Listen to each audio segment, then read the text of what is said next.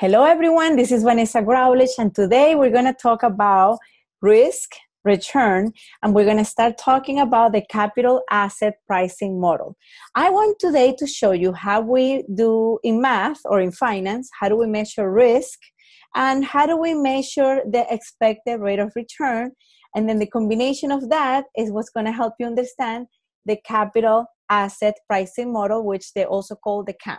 So let's first start. Now, I want to show you, I'm using this book as my reference, Financial Management. I think it's Brickham. I'm not sure it's Brickham or Brickham. I have to check that. But this is a great book, and I'm putting the link in the bottom. So that way, you can see like the free resources they have on their website. So first, let's start with risk. So what is risk? The definition of risk is the chance that some unfavorable event will occur. Well, you're really happy, you're gonna go to the beach, but you have the risk of maybe, it starts raining, maybe, for whatever reason, you get into an accident before going to the beach. So bad things, or what they call unfavorable events, can happen. Now, how do we measure this risk when we are investors? Well, when you're an investor, what you want to do is to see how much risk versus return you're going to get from your investment. Let's remember, the higher the risk, the higher the investor's expected rate of return. In finance, this is what we constantly do. You're basically trying to put your money into an investment that has really high return and low risk.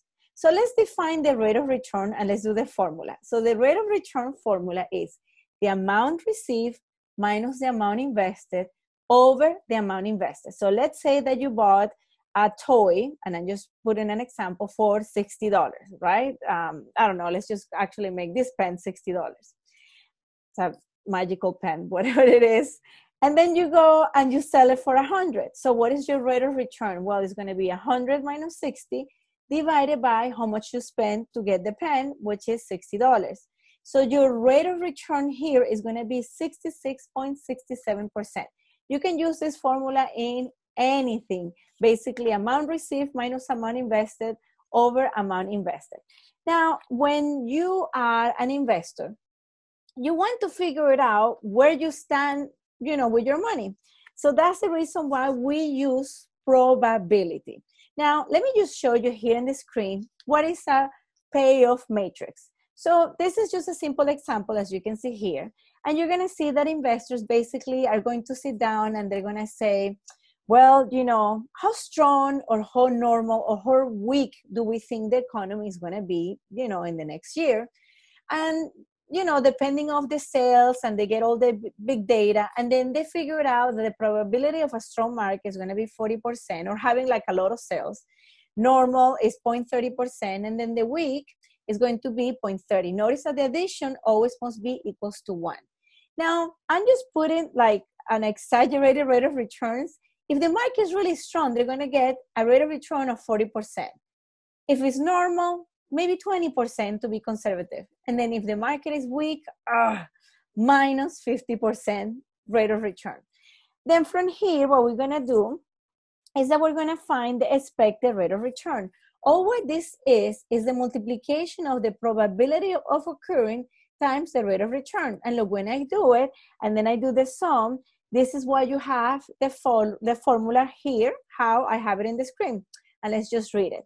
It's basically the sum of the probabilities times the rate, and then you do it for all of them. Once you do P1 times R1 plus P2 times R2 and so on, then you add them all, and that's where you get the expected rate of return. Perfect. We see here that our expected rate of return is 7%. Well, it gives me the reward, what I was looking, but now I want to figure out, how do I measure the risk? Well, this is what I'm going to do. I'm going to find what we call the standard deviation. When you take statistics, you're going to learn about the normal curve, right? And I'm putting it here in the screen. And you're going to learn about, the farther away you're from the mean, that means that the higher your standard deviation is going to be. The same thing happens here with the stocks. So let's find out the standard deviation of the payoff matrix that we had before. Now notice what we're gonna do. We're gonna have the probabilities like we did before. We're gonna have the rate of returns like we did before. And now we have the expected rate of return. So what we're gonna do is we're gonna do 0.40, which is the probability, minus expected rate of return to the square times the rate of return minus expected rate of return to the square times the probability. And you can see it on the screen. It's a little bit much easier. Once I do all that, then I find the square root of that sum, and bingo, I get 38.94%. Now, this is just a big number, but this is just basically for one portfolio, right? And then when you look at it and you say, well, that means that my rate of return is 7%, and my standard deviation or my standard risk, if you want to put it like that, is 38.94%. But it makes much more sense when you have actually two type of portfolios that have the same return, but with different standard deviation. And here is where the coefficient of variation comes to place. Now, the coefficient of variation is going to be very helpful because most investors are not going to have just one return. They're going to have more than one return. And sometimes they can see that the return has the same, the portfolio has the same return, but it has different standard deviations. Which one do you pick? You're going to pick the one with the CV or coefficient of the lower CV or the lowest, or the one that has the lowest coefficient of variation. For example, let's say that portfolio A has a standard deviation of 10, sigma, right there, as you can see it. And then you have your return of 5%. And then B, standard deviation 15%, and then return 5%. Notice that when I do the coefficient of variation, if I do 10 divided by 5, which the definition is just basically going to be the standard deviation over the return, you're going to see that B is way much riskier than A. As you can see here, we can figure out the relationship between the rate of return and the standard deviation by just doing the division. And if you have several projects, then your coefficient of variation is going to help you determine which one is going to have the more risk, or which one is, which one has the less risk. So let me just read you this definition from the book. The coefficient of variation shows the risk per unit of return, and it provides a more meaningful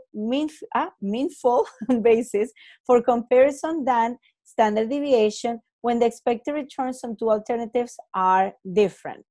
Now, this is very important because, like I said before, when you have a portfolio, you're going to have many stocks. So now let's talk about what is called the correlation coefficient.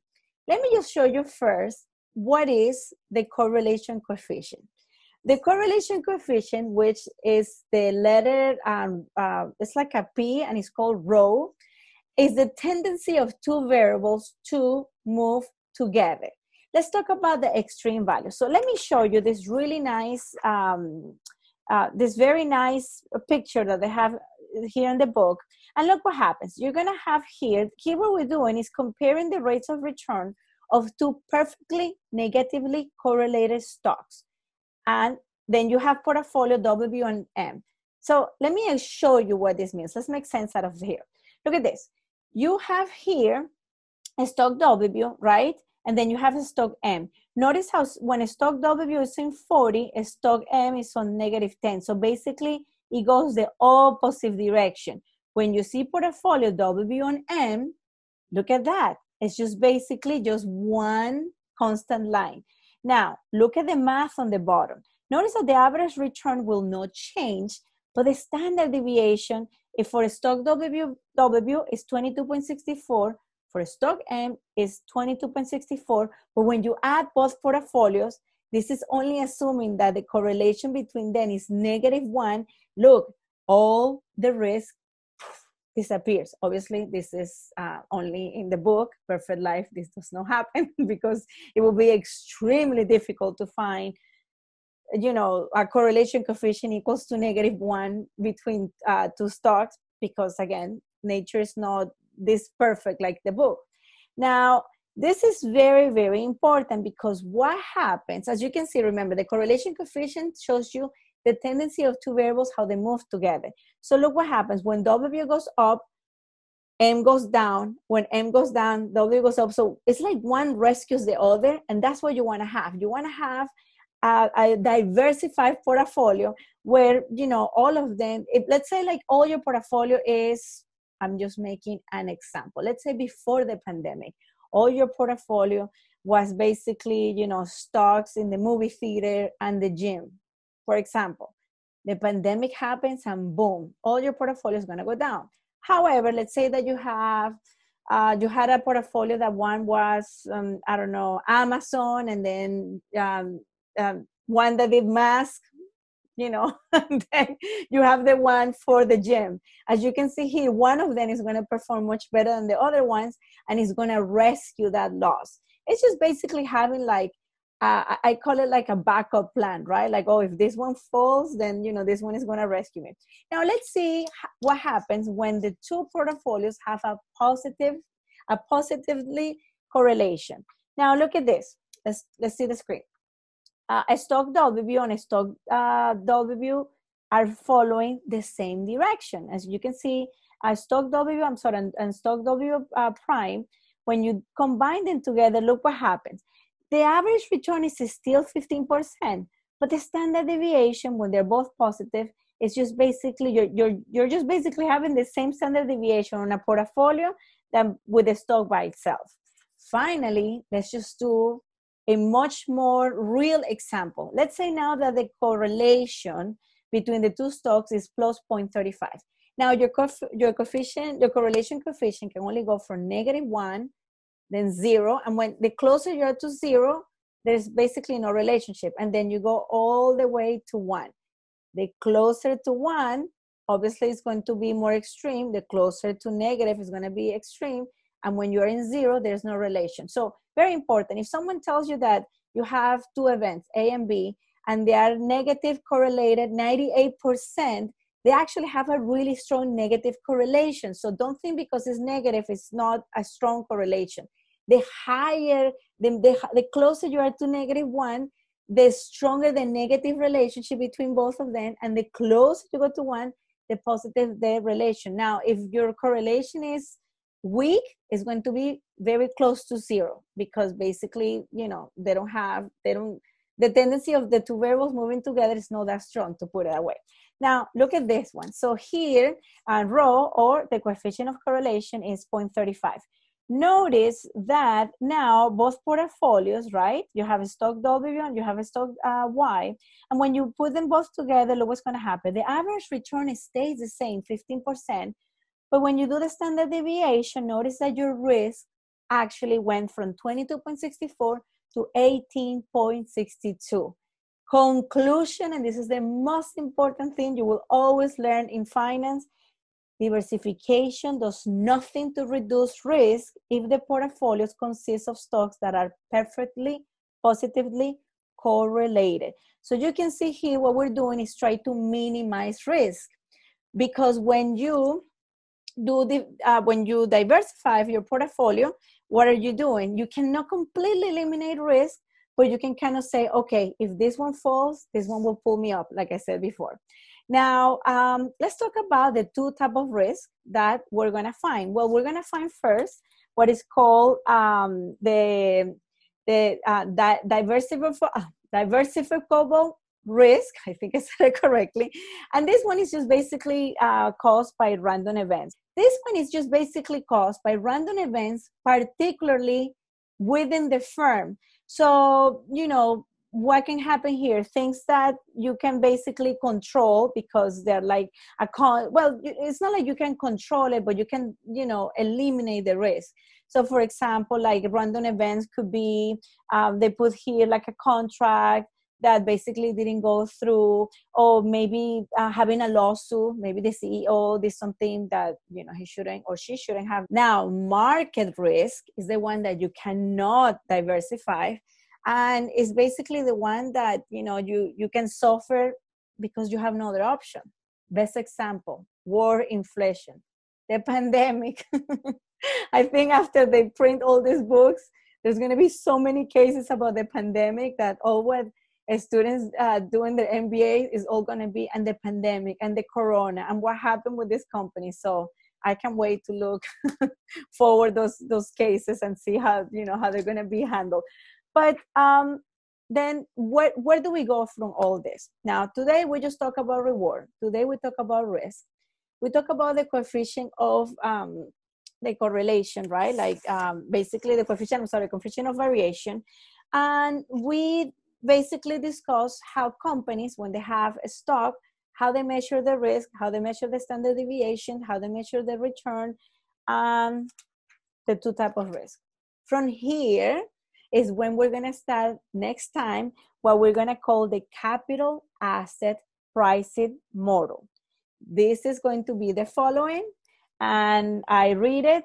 This is just going to be, it's an important tool used to analyze the relationship between risk and the rates of return.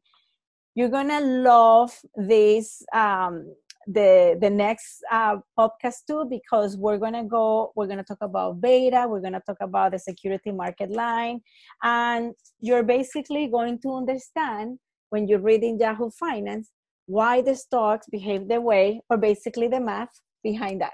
So thank you so much. I hope you enjoyed this a small little lesson about risk, return, and just the beginning of what we're going to talk about, the capital assets pricing model. I thought it was a little bit much easier if I would just subdivide it into pieces. So stay tuned that the second part is going to be coming pretty soon. Thank you so much. This is Vanessa, and have a math day.